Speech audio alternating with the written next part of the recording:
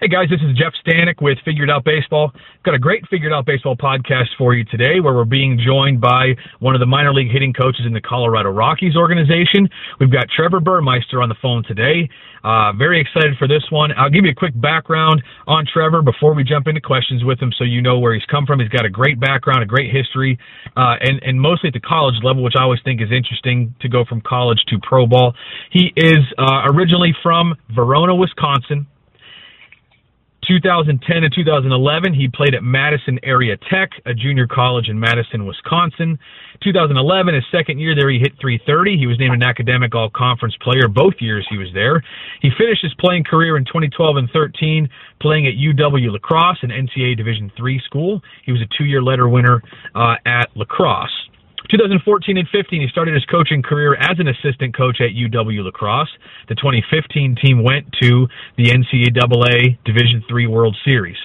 The springs of 2015 and 16, he was an assistant coach for the Madison Mallards in the Northwoods League, a really good team and a really good league in the Northwoods. If you don't know much about the Northwoods League, you should check it out sometimes. A lot of really, really good players going through there. The spring of 2016, he was a graduate assistant at Minnesota Duluth, an NCAA Division II school. That year, the team won 39 games and went to an NCAA regional. The team was second in the NCAA Division II in home runs and third in batting average in 2016. Pretty good offensive team there.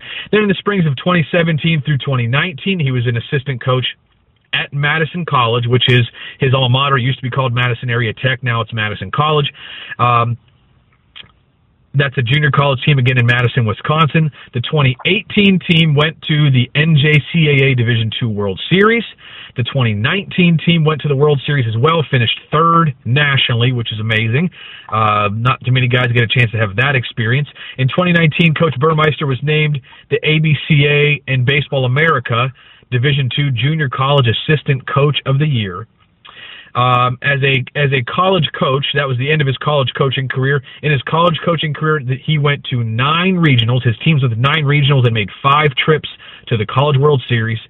Pretty incredible. So going into the spring of 2020, he was initially hired to be the volunteer at Xavier, a Division I school in Ohio. But then several months, or shortly after that happened, after he was hired to go there, he was offered a job to join the Rockies in the minor leagues as a minor league hitting coach, and that's where he is right now. Obviously, the 2020 season for the minor leagues didn't happen, but he's a part of the Rockies organization, doing several things to keep himself busy right now. So, Trevor, I appreciate taking the time to be with us on the podcast.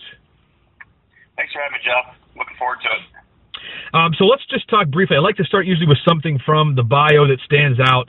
And if we can start talking here just about when you were originally hired to join the Rockies organization, you were set to go be a part of a pretty good Division I team in Xavier, right outside of Cincinnati, Ohio, but had a chance to join the Rockies as a minor league hitting coach. I'm just kind of curious what helped you to make that decision. Like, what was it about jumping into the minor leagues that was maybe more exciting, or you thought was a better opportunity, or for whatever reason made you decide to jump from college to have a chance to coach in pro ball? Well, yeah, that was an incredibly crazy time in my life because, like you kind of mentioned in the bio there, I committed to go into Xavier University with Billy O'Connor, the head coach there, and have a lot of respect for him and their program and the trajectory of where that program's going. And then it was very shortly after that Darren Everson with the Colorado Rockies, the hitting coordinator, gave me a call and even said to me, he goes, "Hey, I'm not trying to make your life more complicated, but I got to talk to you about something." So had the conversations with him, and I think to answer your question, what really intrigued me about the Rockies position is it's strictly in player development. And from my background, both as a player and as a coach at the junior college level, especially with how we ran our program at Madison College, that's what it's all about. It's all about getting these players that maybe did not have the options that they aspired to out of high school and developing their own individual skill sets to hopefully by the time that they're done at Madison College open up some doors that were not available to them out of high school. So, being able to be a junior college coach, I think everybody knows it's a great place to coach because you don't have as many restrictions as the NCAA puts on coaches in terms of time and all that kind of stuff. And, being able to work with these guys day in and day out and, have the one-on-one conversations, look at them from their own individual lens. I felt like when I was talking to Darren and everybody else at the Colorado Rockies that this job within player development with the Colorado Rockies completely fit my personality and the things I like to do best, which is basically get a messy puzzle and try to put it together. The only difference with it is at Madison College is about trying to get these guys opportunity, prepare them for whatever is next within college baseball. Now the difference is I'm working with professional athletes, and all of them, we want to try to make them big leaguers someday. So it's just a little bit different in terms of that, but in terms of a work that we do together, I felt like it was going to be very similar and fit my personality well. It's interesting that you kind of bring up the idea of getting a messy puzzle and putting it together, especially in the minor leagues. Obviously, if you have a guy in the minor leagues, he's got something. He's got something that somebody liked. Even if it's a 35th rounder, there's something about that guy that made a scout say, yeah, let's give him a shot. Total shot in the dark, but let's see what happens here. Maybe there's a chance to develop something. I know you didn't get a chance to work a lot. It's not like you had a full season this year or anything with minor league guys, but from the short time that you've spent in a major league organization, as a part of a major league organization, what are some steps that you take as a hitting coach to, first of all, recognize what pieces there are in this messy puzzle metaphor? How do you recognize what pieces there are? In other words, what tools this player has to work with, and then begin to see the picture of what the final puzzle can look like, and then begin to figure out where those pieces fit. In other words, put the pieces together and help this player to, figure out what the player can become and help to sort of step by step begin to become that player. How do you begin to sort of recognize and see those things and begin the player development process? Well, I think, it's a lot of it has to come from all these guys, even like in the minor leagues, they're not finished products. And like you said, there's a reason why they're there. I mean, a lot of them, when you look at their tools, might have one plus tool and others that just complement it really well. Some of the better players that get drafted in like the first 5 rounds, they typically have a couple tools that are plus. But the idea is to look at them, and I think to answer your question, a lot of it comes from the conversation that we have as a staff. I mean, you have a lot of really, really good, high-quality baseball people with really good eyes, and being able to get all those people to look at each player and then have these conversations of, hey, this is where he's at, these are his strengths, these are the areas where we think he needs to grow, and having that combined understanding when you have a lot of really good people looking at it, it definitely helps in that process. But I think the most important part of it is, especially in the Rockies organization, I'm sure it's like this in other organizations too, is we really want these players to take control of their own careers. So, for example, like you mentioned, for everybody, it was a really crazy year. I was only in spring training for 2 weeks, then I got sent home because of COVID. So I was just getting my feet wet, and a big part of that was, in my time when I was actually there, was actually forming relationships with these guys, letting them get to know me getting to know them, and building that trust between us so that when it came time to go to work, we had that built-in trust to get some things done. But when we got into COVID, we didn't want just to say, okay, hey, we can't do anything. We didn't approach it that way. We tried to do the best that we could virtually, and I loved how the Rockies handled it. They basically gave all the hitting coaches a big group of hitters within the organization that we were to communicate with weekly. And what we did is that we came up with basically a player development plan for each guy where they answer the questions first, and a lot of it had to do, okay, what are your strength areas and how are we going to maintain them? Okay, what are your growth areas, or the areas where you feel like you need to grow the most? And what are we going to do to grow those areas? When you let the guys kind of answer those questions first, right, and then you have, like I said, the camaraderie or the group understanding of all the coaches as a part of the organization of the conversations we've had in the past already or currently are having of this player, then we can have a better idea of how to communicate specifically with that player and helping them and basically guide them in the right direction of maintaining their strengths, looking at these growth areas where they know they want to improve, and then and helping them improve in those areas also. So, I think the way that it has to be done is you can't rush to judgment. You need to, really take your time.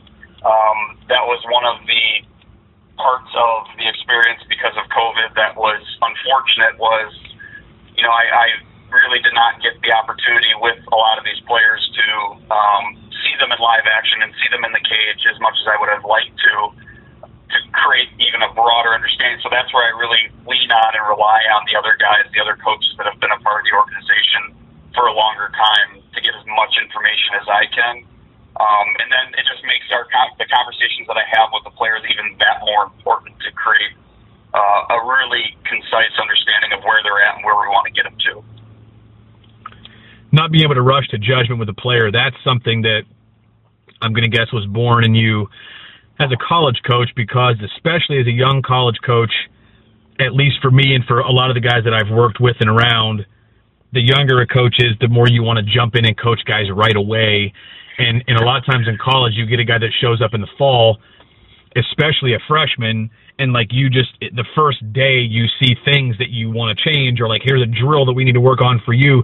But sometimes the experienced coaches will, or a lot of times a head coach will come to a young coach and say, hey, let's just back off, let's hold off, let's watch this guy. A lot of organizations, college teams have something in place where like we're not going to really do much coaching at all during the fall. We're just going to kind of let them play. Then we're going to have a winter sort of a time where we're going to work on any mechanical changes or whatever. But in fall, we're basically just going to let them play and see who they are, because we got to get a sample size.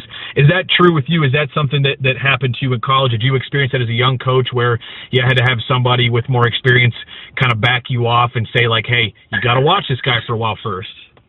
100%. I mean, I think all of us, especially like when I first started coaching, I knew, throughout my playing career, the way I would describe myself as a player is I was an overachiever. I didn't have like the physical tools, and I joke with all the players that I get to coach now. It's like, I coach guys now that are so much more talented than I was. But because of that, I kind of came to the realization, I had dreams as a kid, especially going through college. I wanted to play professional baseball, but I kind of figured out about my junior year that my physical skill set probably wasn't going to make that happen. So then, for me, I still wanted to be the best player that I could be, and I wanted to contribute. I wanted to be on the field, but my thoughts really started to transition into, I knew I wanted to coach, and I wanted to get into coaching. And luckily, when I got done with my playing career at UW La Crosse, Chris Shores, who, I owe a ton to because he gave me my first start right away.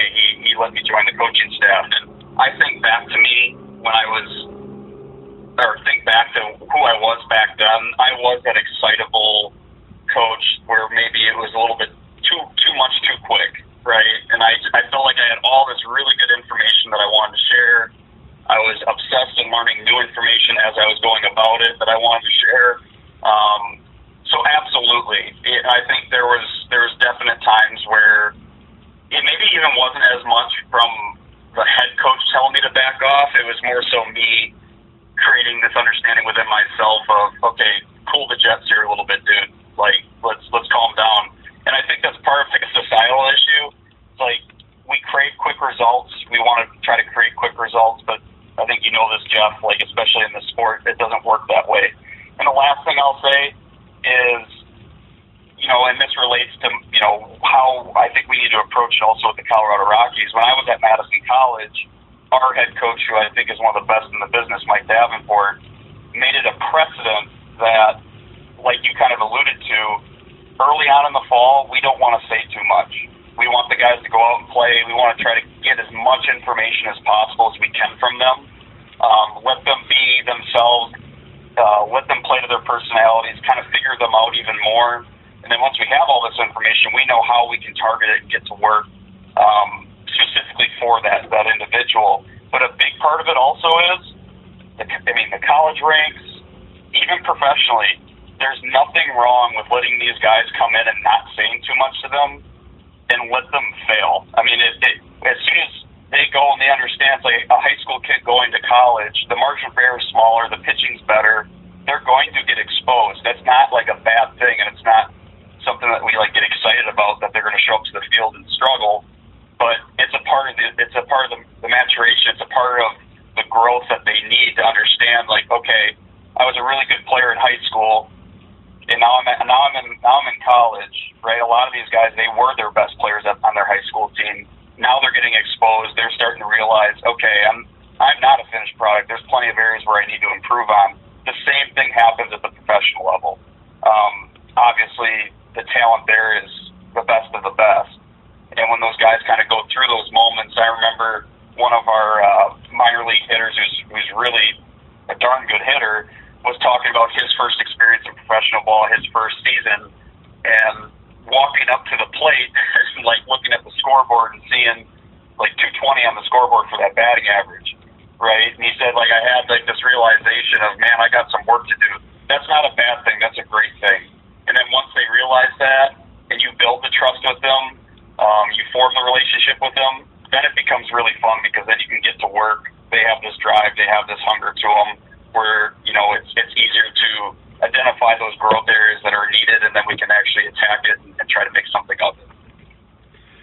A lot of times with college guys, which is my only experience coaching, well, my highest experience level of coaching, college guys a lot of times they don't like to they're not super quick to make adjustments as freshmen, kind of until they fail, which I think is part of the whole thing about letting guys play for a while instead of saying something the first day. Most times a guy shows up out of high school, he's had success in high school, he's had success in travel ball, he gets there on campus, he feels very confident, and sometimes it's like until they experience failure, they're not going to be super open to a lot of suggestions, a lot of change, because it's like, well, I've done this all my life and I've been successful. Why would I try to change something? So you talked about with the player development with the Rockies, when you had to go virtual, that you sort of wanted to identify areas of strength and you wanted to identify areas where the player needed to grow. And you had these conversations with players.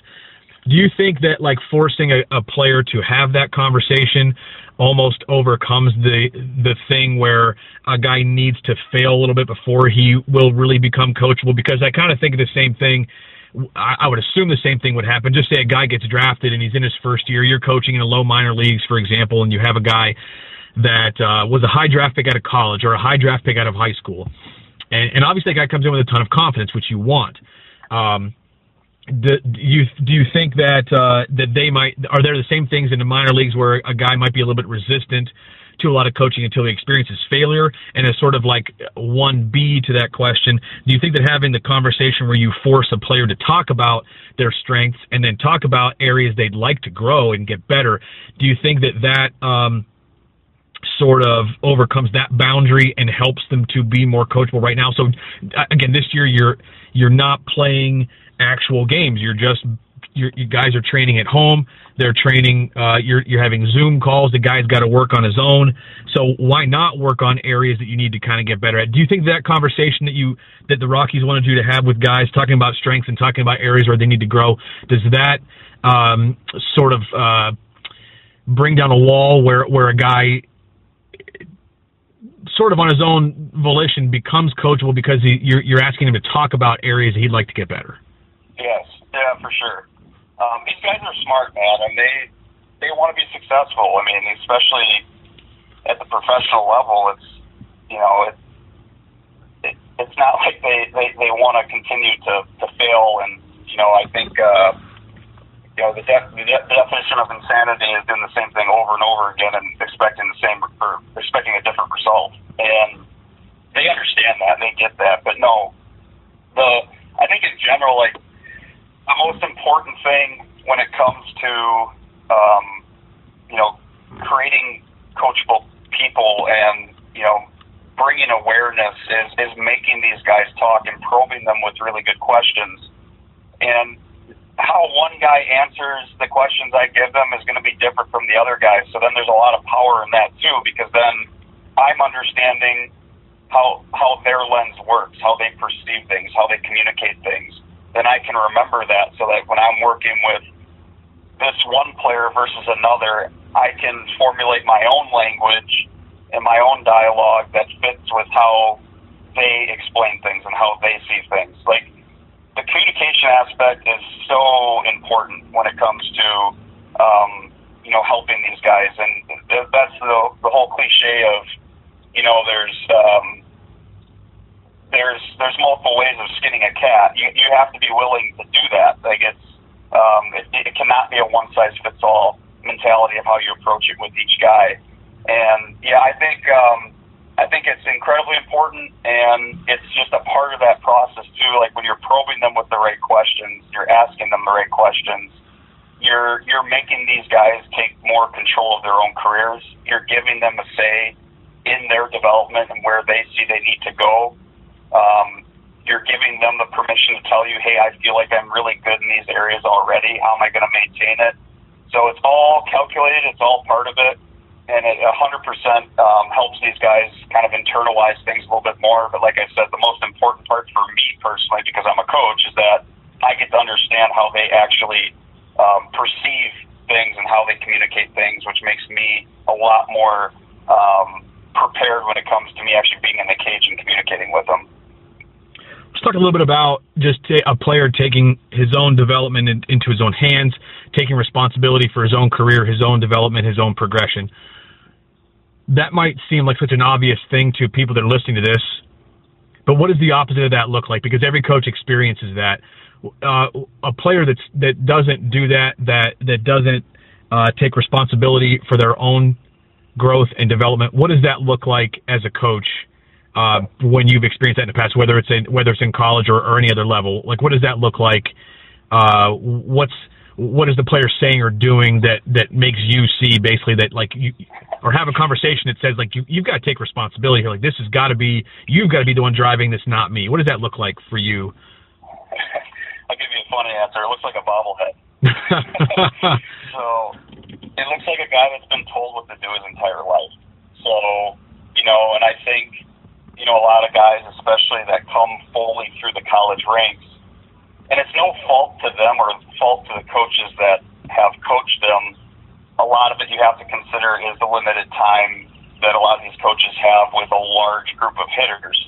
So, like, in a lot of these programs, these guys have always been told, hey, this is what we're doing today, this is how we're going to do it, and so forth. So we have to understand that too. Like, when you have a guy that's been,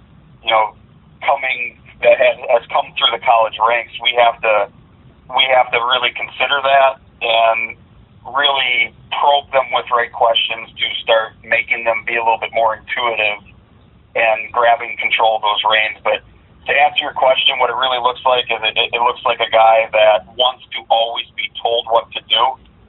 And for me, that doesn't work, because, like, when he's in the batter's box and he's facing the pitcher and I'm sitting in the dugout, I can't be yelling out to him what to do between every single pitch. He has to figure it out himself. So that's part of the developmental process that is really important, especially at the professional levels.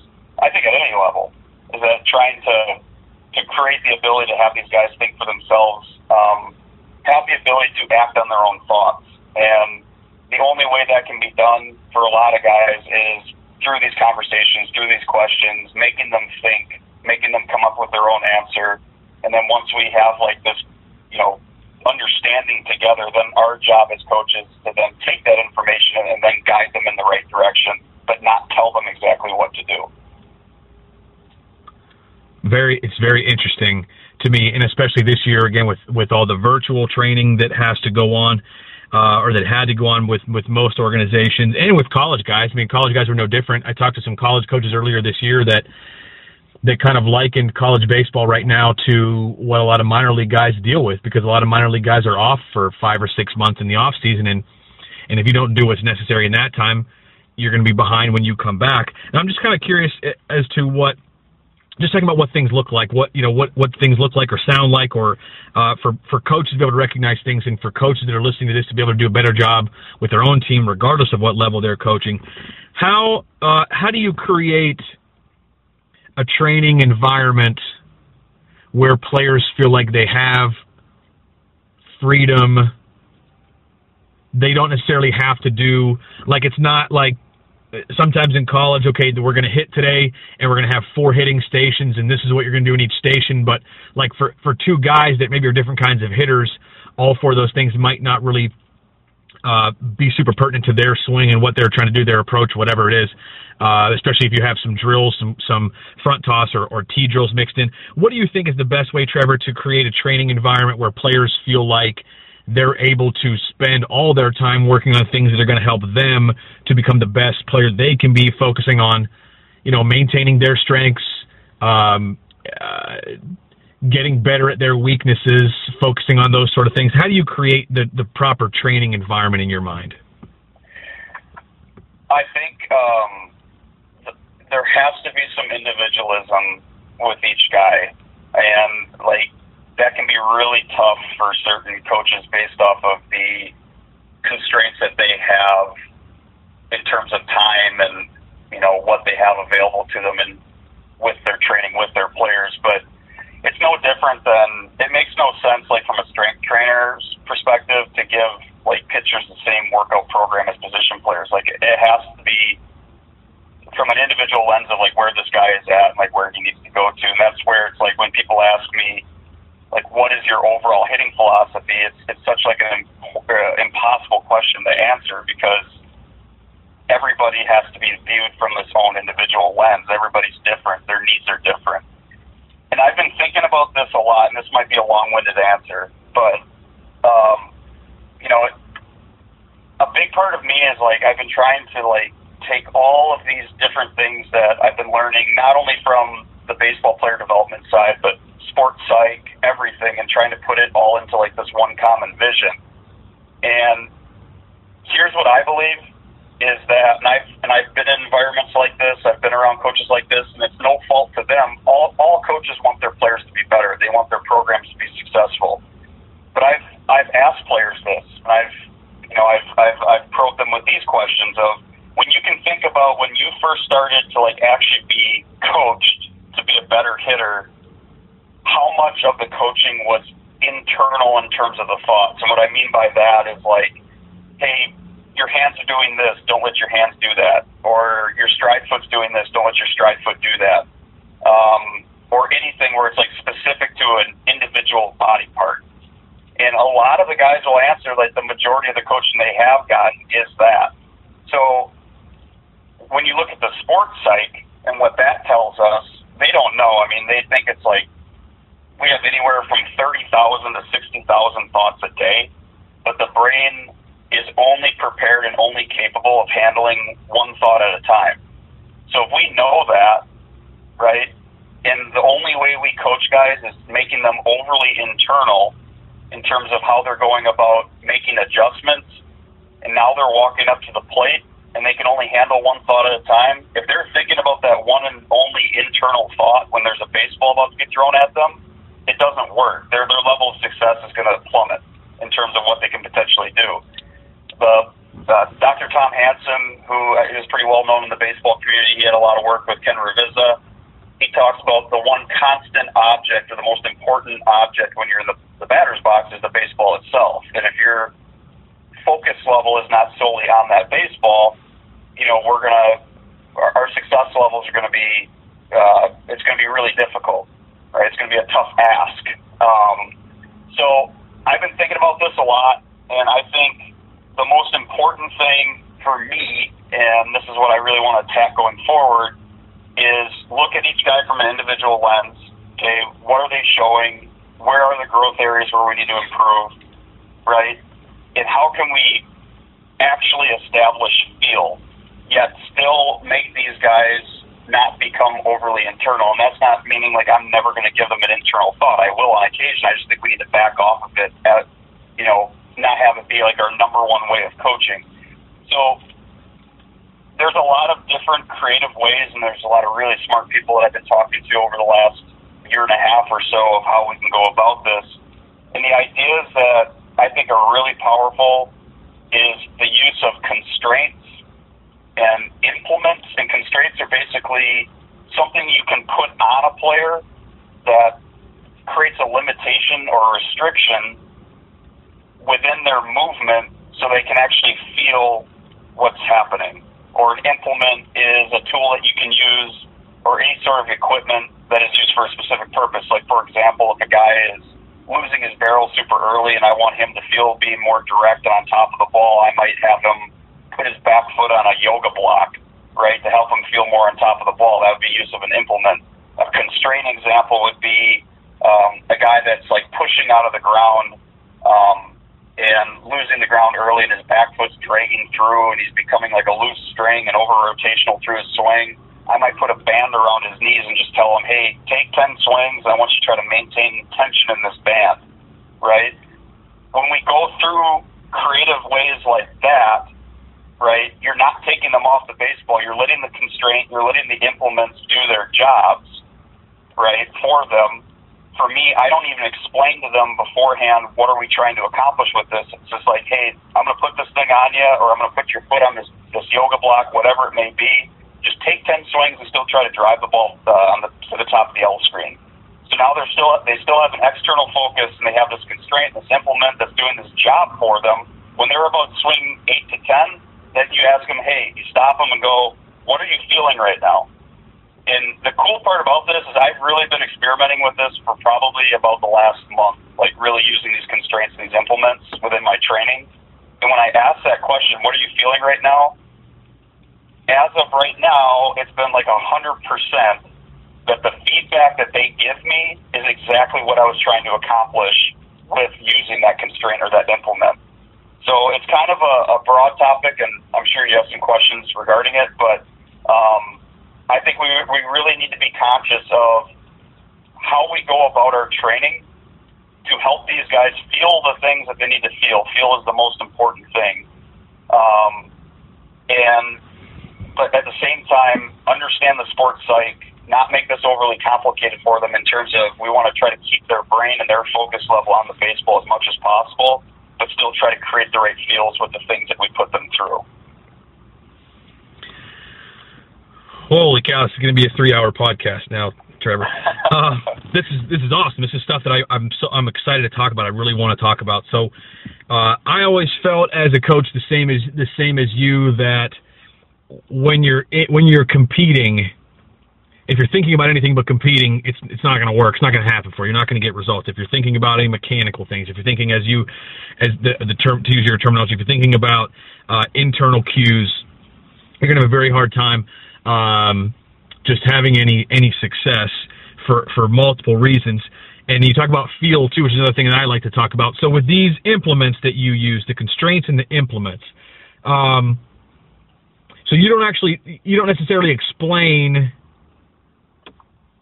why we're doing this or what you're supposed to get out of this. You basically you give them the constraint, you give them the implement, and say, do the same thing that you typically do. You're trying to do the same thing. You're trying to hit a ball, drive a ball off the top of that L screen, but just do it with this constraint, and then that sort of, they almost self-correct in that way. Is that the experience that you've had? Yes, and the reason that I don't want to explain it too much from the beginning is that when I ask them the question on like swing 8 to 10, hey, what are you feeling right now? If I explain it too much at the beginning, they're just going to regurgitate what I want them to feel, or like what I've already explained to them. So it's important for me, like we were kind of talking about, of like understanding the lens of each guy. When I'm using these implements and these constraints, I don't want to give them too much information from the get-go. I know with what I'm seeing through the research that I've done and the really smart people that I talk with, that this constraint or this implement is going to force the correct feel, or it should force the correct feel. Otherwise, I wouldn't be putting it on them, or I wouldn't be having them do it. But that's the most important part about it. It's like, I'll give you a really funny, and like, I love this one. It's the best. So it's really goofy, but the guys love it. So a guy that's like really pushy out of the ground, lunging at the ball. One really goofy one that works all the time, and I've done this and it's been great, is a water flipper. So for like a swimming water flipper, you put that on their back foot, they cannot do that. They cannot push out of the ground. They cannot lunge out of the ground. it keeps them more connected with the ground. They land in a better position to hit. The middle of the body kind of takes over the swing, and then the back leg, or that anchor, if you want to call it that, kind of gets peeled out of the ground with it. So, it's funny because, like, you're talking about a water flipper here, and, like, I have one, and I've experimented with it with some guys I've been working with as of late, and I'll just say to them, hey, I'm seeing something right now that I know we can make better. I want to try something with you. It's goofy, but I want you to put this water flipper on. I want you to take 10 swings, try to drive the ball off the top of the L screen. And then, like with this process, when they're about on a swing 8, then I stop them and say, hey, what are you feeling right now? And like I said, Jeff, it's been crazy. As of now, almost 100% of the time, their feedback to me is in relation to exactly what I'm wanting them to feel. So that's the purpose of it. Don't give them too much information from the start, because you just don't want them to regurgitate what you've already told them. You want to understand their lens and what they're actually feeling, make them actually come up with their own answer. But the use of these constraints and these implements forces them to actually feel what they're doing, but it keeps them external in terms of where am I trying to go with the baseball right now. If you use the same implement or constraint with two people who have the same issue, and they give you different verbal feedback as far as what they're feeling, but the results are positive for both of them, is that okay? I mean, is that for a coach that's kind of hearing this sort of stuff for the first time and is interested in maybe trying something like this, do you need to hear the same feedback from a guy? Like, are you going to, if a guy doesn't give you the verbal feedback or give you the feel that you hope to hear, but the result is what you want, is that okay? Or do you feel like you need to eventually, if they're not really feeling what you want them to feel, you have to try something different to create the feel? Do you want to, like, say something to them at that time? Say, this is what I'm trying to do. Do you feel this? And if you don't feel it, we got to do something else. Or again, is it okay for them to tell you they're feeling different things as long as it produces the result that you were hoping for?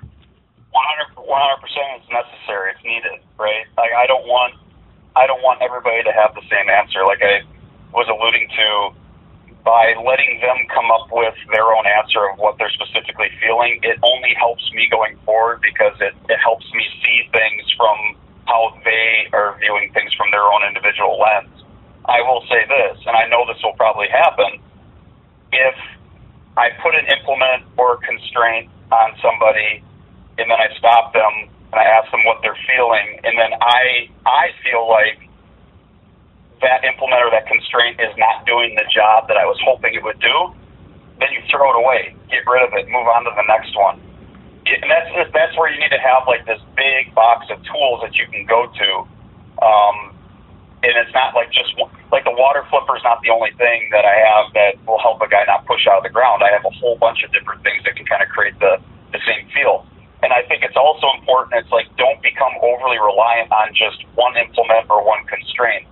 When it comes to establishing this feel, it's important to, like, if the water flipper works for one guy, find another constraint or implement that will create the same feeling for them, and you're just continuing to hone in that self-organization that we needed to actually create the feel that they need to be able to make these adjustments on their own. So you brought that up earlier. That's what this all comes down to, is if we're actually going to help these guys be their own best coach, they need to learn how to self-organize. And sometimes with these constraints and these implements, what it really comes down to is changing the environment that they're used to make it almost more unstable to create better stability. So I'll give you an example with that one. A guy that I was working with a couple weeks ago, was having a really hard time with how he initiated his swing. The engine was way too big. There was way too much violence to how he was starting his swing. So, like, the efficiency in his ball to bat skill was very limited, because it was almost like a sellout on every single swing. So I don't even know what this thing is. It's another swimming equipment deal, but it's like this plastic thing that's about the size of a foot. And I put it's slick, it's plastic. I put it underneath his front foot, had him hit from his launch position. And so what I did is I made his environment of his front foot less stable, Because if his engine's the same and he's like over fired up to start his swing, he's going to fall on his ass because the plastic piece underneath his front foot is slick. So it made it unstable for him to figure out the stability he needs in terms of how he triggers to the ball to have really clean and efficient moves to work in really tight windows of time and space, right? So sometimes that's what it takes.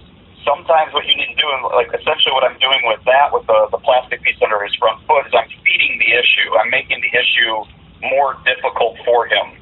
And by feeding the issue, I'm helping him feel the issue so that he needs to self-organize and self-correct to figure out, okay, how am I going to make this done? One of my other favorite ones that I do is you can use a core velocity belt. You can even just use these guys like they have their baseball pants on, get a Jaeger band, and hook it up to their the belt loop that's like towards their front hip. Stand kind of diagonally behind them, and as they're moving forward, yank on that thing. And this would be really great for guys that like spin hard or over rotational, that lack like space and direction towards the middle of the field. As they're moving forward, I'm yanking on that band to try to feed the issue, to try to like bring them towards me. Their body then needs to self-organize and self-correct and not let me do that, which gets them in the ground better, makes them more square and neutral to the plate, which then will help them, actually hold and maintain direction towards the middle of the field. So it's a really unique way of looking at it, but it's a way that we can actually create feeling and self-organization, which is so important when it comes to these guys actually making an adjustment. Yet at the same time, like I said, keep their thoughts, let the constraint, let the implement do its job, but keep your thoughts on the baseball, driving it on top of the L screen, whatever it is, on something that's more external, which goes a really long way in terms of them, making the adjustments that we're looking for. This is awesome. This is great stuff, and I liked this kind of drill as well, those kind of drills as well as a hitting coach. And I think that the verbiage is far better now than it was when I coached. It's like sometimes there's terminology that exists in the sport now that maybe didn't even 5, 6, 7, 8 years ago, that is, as far as just explaining why this particular type of thing is going to work and why it's not, such as constraints, implements, whatever. How long does it take? So you get a guy that has the yoga block under his back foot, or you get a guy that you've got to put the Jaeger band around his waist, or you get a guy that's wearing the flipper on his back foot. How long does it usually take? What's kind of a range, again, for a coach that's wanting to do some things like this? How long, as far as on a calendar, how many swings, how many whatever do you need to do those things before you can kind of turn a guy loose? In other words, for it to happen without using the constraint and implement. Obviously you're doing that you're introducing those things to help this player to make a swing adjustment, mechanical adjustment, without necessarily saying, I want you to do this more or do this less. But how long do you need to create those feel type of things using constraints and implements before it's going to show up in a game, before you can sort of back off on it and sort of just go back to regular BP, regular T-work, regular front toss, if that's fair to say? Right. I think it's individual. I think some guys it might take longer. Some guys it might be like this quick unlock, snap of a finger, and things are better. I'll give another example. I was working with a player who's super talented, a freshman right now at Madison College, and a guy that was getting like really tied up and tight to his body. Basically, his back elbow was getting like pinched into his body, so he didn't have like the freedom and the space to have his barrel actually work fully through the middle of the field. So what I did with him is I put here's another swimming tool. So I put a water floaty like around his back bicep. So it's like top hand, back bicep. And again, I didn't overly explain it to him. I said, hey, I'm going to put this thing on you. And I want you just to continue to try to drive the ball off the top of the L screen. When you have a water floaty on your back bicep, if you get pinched and too tight to your body and you don't give yourself like the space and freedom for your hands and your arms to work towards the middle of the field, you're going to know it because it's a water flow. It's filled with air. It's going to like slam up against your body as you're trying to make your move to the ball. So by putting that thing on him, it just created like this freedom and this ability for his barrel to work super clean towards the middle of the field. We did that one day, and then ever since in the game, the kid's got like 2 home runs, like 2 doubles, a triple, a couple lineouts, right? And I'm not saying like I'm not taking credit for it. I do believe there has to be something to it. Like that feel helped him unlock something that allowed his performance on the field to be better. But there's also been other guys where I've tried this with where it's like, okay, we're doing a certain implement or constraint. We're trying to make him feel things. His dialogue and his feedback to me is correct, and it's what I'm hoping it's what I'm hoping that he would feel. But then the results in the game, the movements aren't quite matching up quite yet in terms of like what's actually happening in the cage when they have these things on them versus when they're actually competing against the pitcher. It's just going to take a little bit more time.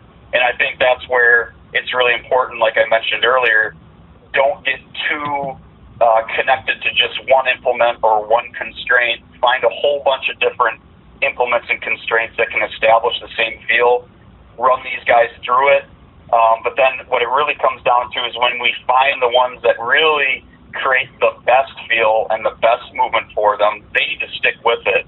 And like this kid I was talking about with the water floating on his back bicep, I told him after the next day when he scrimmaged and he was just tearing the cover off the ball, I'm like, man, you would be crazy if you stopped swinging with a water floaty on your back bicep. Like, you need to stay with it because clearly this was an unlock for you, and this was something that really, really helped you in terms of your confidence level and your production on the field. But it's a case-by-case basis, and that's where we can't rush to results. We just have to, be patient with some guys, but when you know that you're actually creating the right movements and the right feel, you just keep going, and then, over time you hope that those movements and those adaptions kind of self-organize themselves within their bodies when they're actually moving and when it matters most when they're on the field. I feel, well, I'm going to ask you this question first before I jump to what I started there. Creating feel, you've talked about feel a lot. Feel is something that I think a lot of coaches use that term. I don't know that 100% of coaches out there can define that. Can you just take a minute just to define what it means to create feel or have a drill that is going to create feel and maybe making the focus instead of like internal mechanical type of cues, you keep your focus external while this constraint, this implement does it for you and creates the feel. Can you just explain what that means and how you just to give a coach who's heard it and probably obviously it's one of those words that to a point self-defines, but to a point it doesn't. Can you just talk about what it means to help a player to create some feel or have a drill that creates a feel, or that's the purpose of this thing is to create this feel in this player? What does that mean exactly to you? Well, I'll give you the technical term. It's proprioception, and the definition of proprioception is perception or awareness of the position or movement of the body. Right. So, like, the example I would give you is, like, there's been plenty of guys that I've worked with in the past before I've really, like, gone down this road of player development where, they might be burying their hands. Like, their hands are getting trapped and buried behind their body, which is making it really difficult for them to have clean entries and spaced all parts of the plate. And you try to, like, put their focus only on their hands, right, which is an internal thought. And you'll be talking to them, it's like you try all these different things and be like, hey, you're still burying your hands. Can you not feel that? No, I can't feel it. Like, I honestly, it feels like I'm doing it right, but they're not, right? So when it comes to establishing proprioception and giving them awareness of their movement and the positioning of their body, that's where this is different, and that's where I think we need to be creative and we need to find ways to help our guys with this. And I've found, like I've mentioned, like things like making the environment less stable for them to create more stability. Like, you put that slick thing under a guy's foot that has a heavy motor, doesn't have a very good, strong front side when it comes to his swing, right? And you make that environment less stable for them, you're forcing feel. You're forcing them to feel like the issue that they have within their swing, because if they continue with the issue, the constraint or the implement that you're having them use is going to, like I said in the example of the guy with the big motor and the plastic piece under his front foot and triggering his swing, he will literally fall on his ass because the environment that I've created for him is less stable. So that in itself, and with these implements, or like with the band and pulling at the guy's front hip, I'm feeding the issue. If they allow me to feed the issue, their swings are going to suck. They're not going to be able to accomplish that external task of driving the ball off the top of the L screen.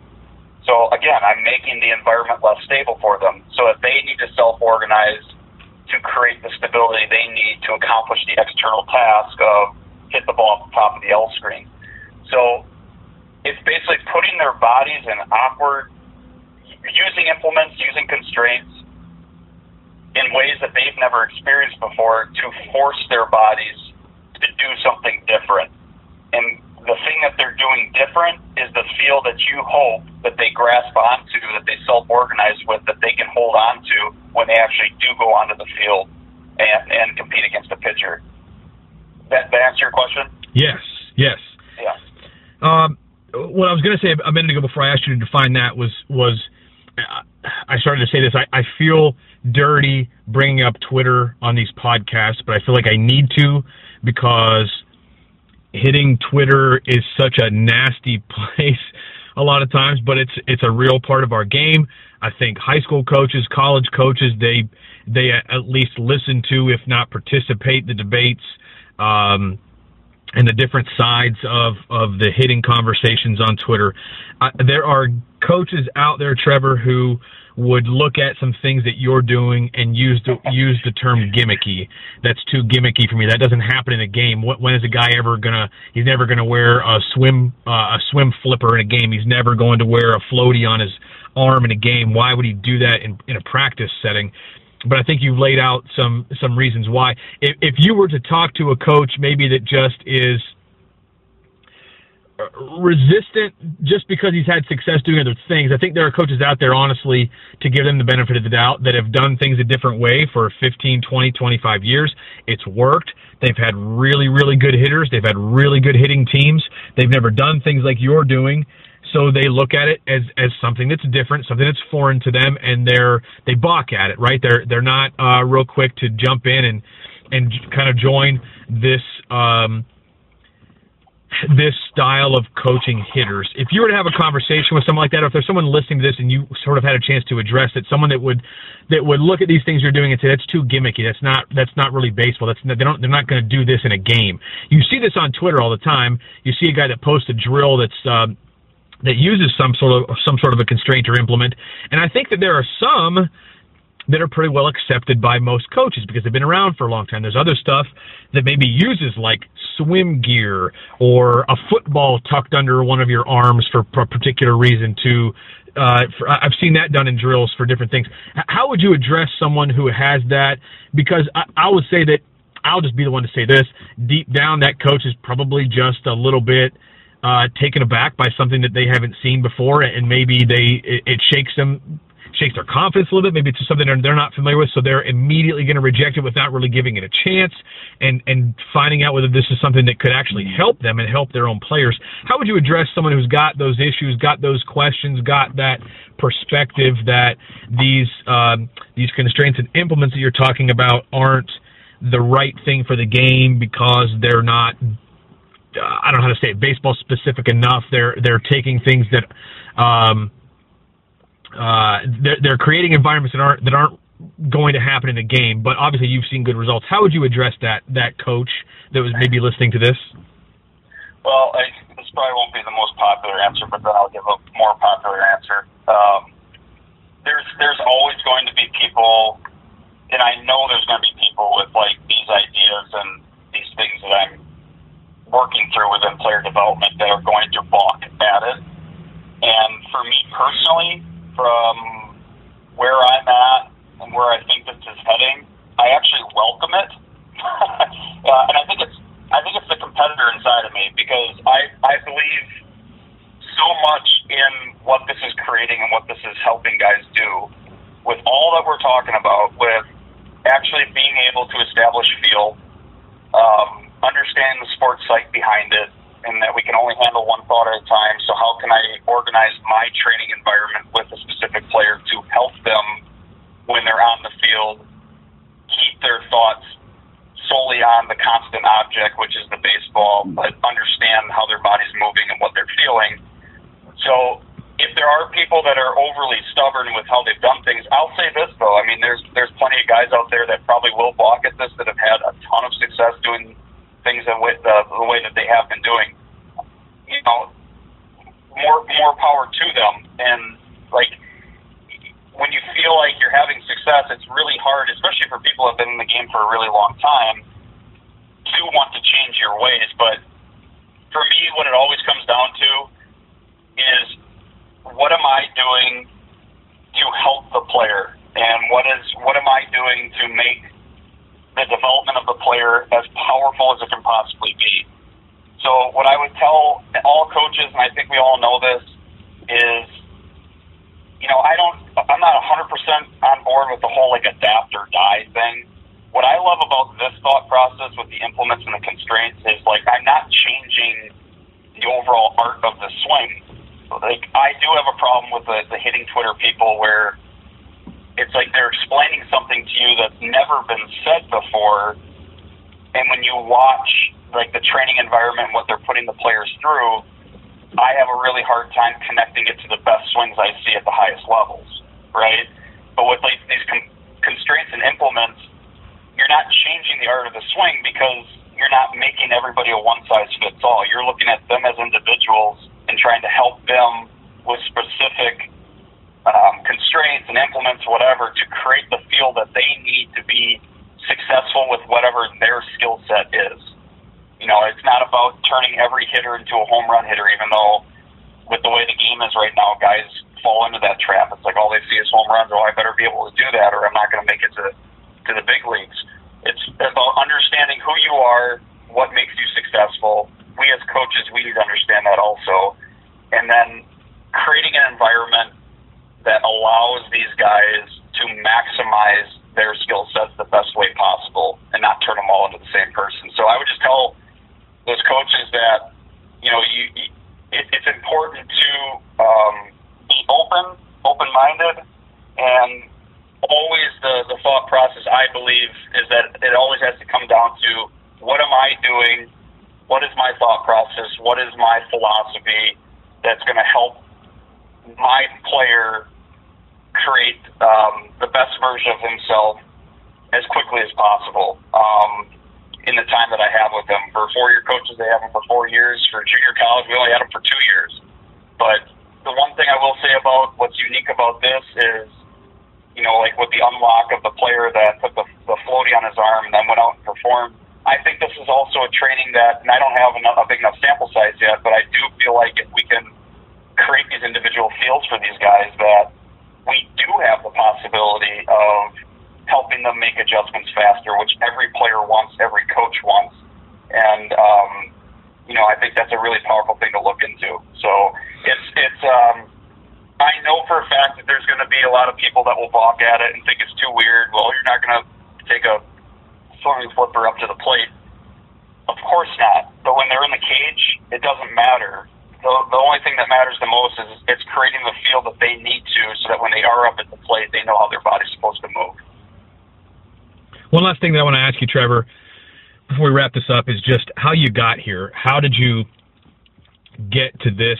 How did you get to a point where these things we've talked about in this podcast have become important to you, and really one of the main drivers for your coaching, your coaching style, and sort of how you're going to approach players in the future? Was it something that happened recently? Was it working with a specific player? Was it reading that you did, or talking to somebody? Like, just what exactly, what pieces were put in place for you to get to where you are right now? Well, I think it's a combination of my experiences as a player and being in certain environments, and understanding and remembering always how difficult this game is. That will never leave me. I think that's really benefited me in my coaching career, that I wasn't like a standout player where things always came easy to me. Like, I really had to grind and work to get the most out of my ability.